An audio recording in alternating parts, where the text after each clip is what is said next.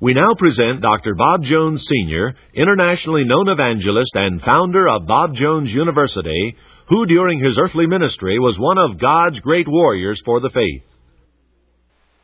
Deliver me, O my God, out of the hand of the wicked, out of the hand of the unrighteous and cruel man. For thou art my hope, O Lord God, thou art my trust from my youth. Now that's the 4th and 5th verses of the 71st Psalm. I want to talk to you about two things here this morning. First, I want to talk to you about old age, and I want to talk to you about youth. Now, the psalmist said, I trusted you from my youth. I'm still looking to you. Now, as the psalmist grew old, it seemed that he was falling into the hands of wicked men, unrighteous men, cruel men. Now, he did not ask to be delivered. Notice now. He did not pray to be delivered from righteous people. He did not pray to be delivered from people that were reasonable and good and even moral. Unrighteous and wicked men. Not only wicked, but cruel. Do you know there's always been a tendency in the hearts of unrighteous people to be cruel to old people? That's always been so. One of the curses of our age today is a tendency to look with contempt on gray heads and wrinkled faces and stooped shoulders. One of the curses of our day, one of the great perils we're facing today, is the exaltation of a youth to a place that youth should not try to hold. Wisdom does not belong to youth. Now, I can talk. I've been out a long time. As a boy, I started. I can look back now to my ministry as a boy, when I was just a boy.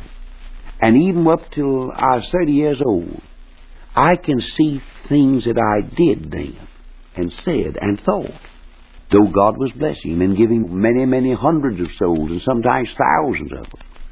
And some of the greatest campaigns I've ever seen in my life I had before I was 30 years of age.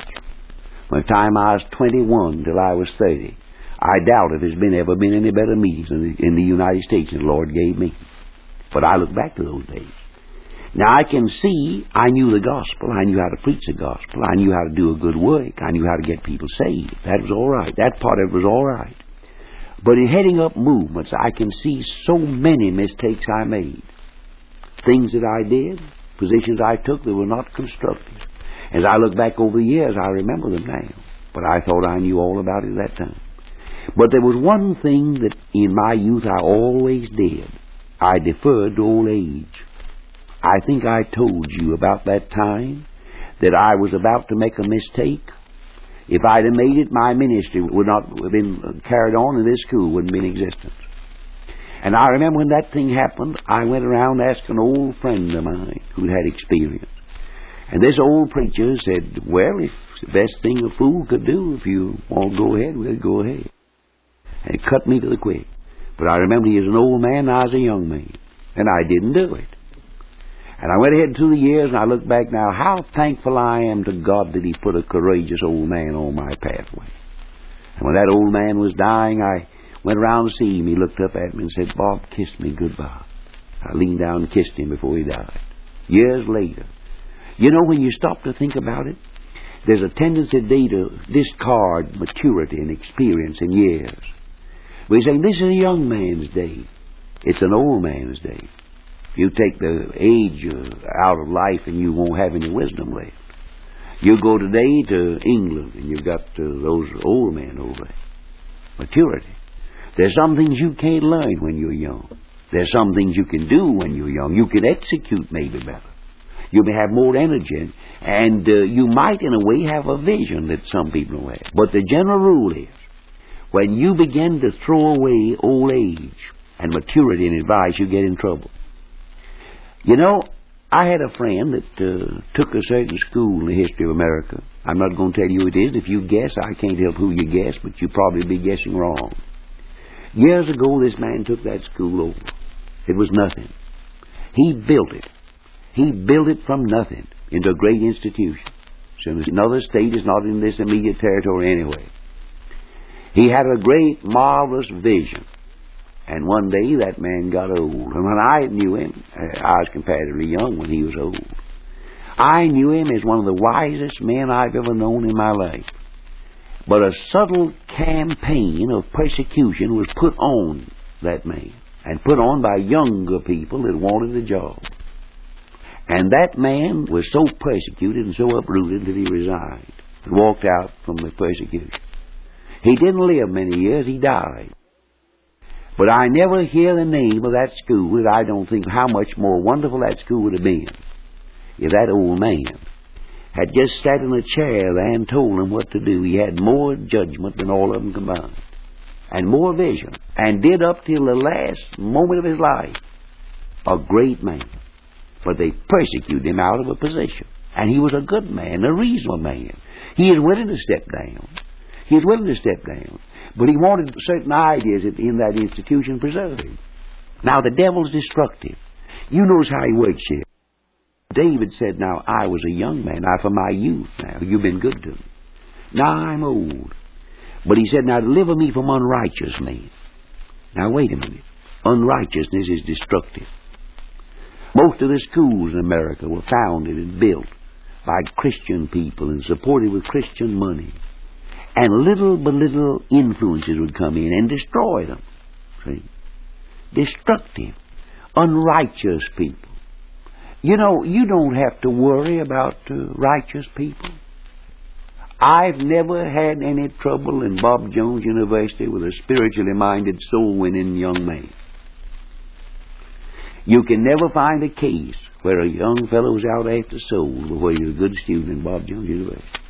Loyal, cooperate, and all the trouble we've ever had in the history of this school with students or any employee was trouble with folks that had no passion for souls, no love for the lost as far as any manifestation was concerned.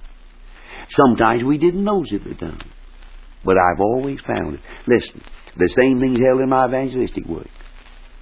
In the evangelistic campaigns I've conducted over this country through the years, we never had any trouble in a town, anywhere we ever went, with a spiritually minded, soul-winning preacher.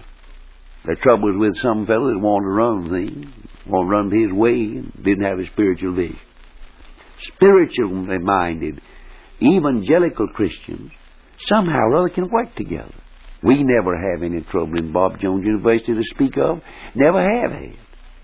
On the inside of this organization, we've had the most wonderful situation through the years. And I attribute it to the evangelistic emphasis we've always kept on this school, to the soul-winning people. You can take our alumni out in the world. Now, you just find them anywhere in this country. Take the alumni out in the world. Wherever you find them, if they were soul winners in school, they're out in the world now, winning souls to Christ, love the Lord.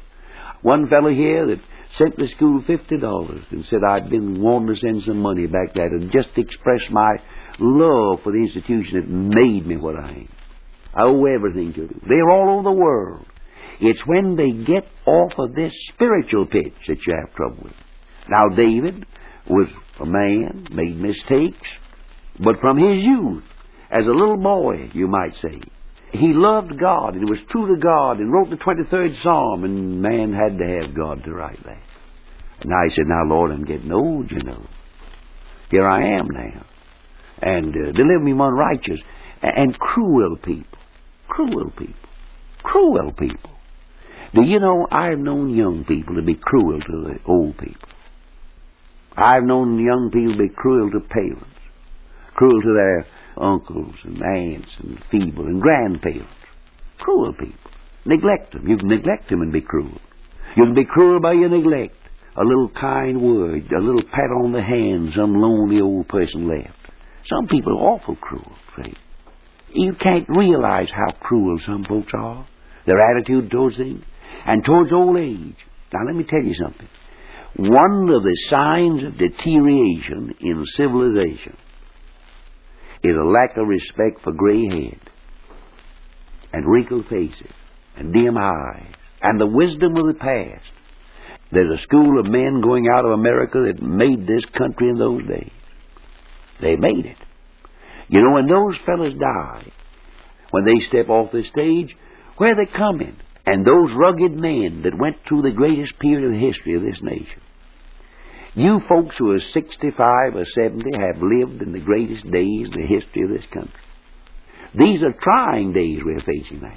They're dangerous days. They're awful days. And you need maturity, the wisdom that comes from mature experience in facing the problems and dealing with them. And you young people, listen to me. I'd be ashamed of myself if I were you if I didn't respect my old grandmother and treat her with the consideration my grandfather, the consideration they deserve. Oh, I know, and I want to stop here to say it. Sometimes old people get mighty selfish, you know. And the old folks who listen to me ought to remember that. You ought to remember that. You ought not to be selfish, and you ought to understand. You ought to understand your limitations of what you can do and what you can't do. And you don't want to be a burden. You don't want to sit around complaining attitude. Make yourself sweet and attractive. Maybe you're partly to blame. But I'm talking now to you younger people. I thank God that my wife's mother lived in our home. And I thank God that I treated her like she ought to be treated. And when I stood in her coffin, she died before we came over here. And I said to myself, I haven't anything to regret. I thank God when my father died, I felt that way. I thank God that when my mother was dying, she looked into my face and said, son, you've never given me any trouble. I can think of nothing more cruel than the cruelty to old people, lack of kindness. Old people. We honor them. We respect them. And if you don't respect old age, there's something wrong with you. And God give us grace. See, now David said, I've tried to serve you from my youth. I was young one time. I'm old now. And as this thing heaps up upon me, Lord God, deliver me from unrighteous people. Unrighteous people. Wicked people. Cruel people. That's what he said, and it's in the Bible. And it sounds like current literature, doesn't it? Now you get down that 71st Psalm and read it. And remember what it says. Our Father, we've tried to bring this little practical message today the best we knew how. Help the folks who are listening in to profit by it, and help us Christians to know what we're doing, to be faithful to our trust. For Jesus' sake, amen. You have just heard Dr. Bob Jones Sr., internationally known evangelist and founder of Bob Jones University, who during his earthly ministry was one of God's great warriors for the faith. This program is sponsored by Bob Jones University.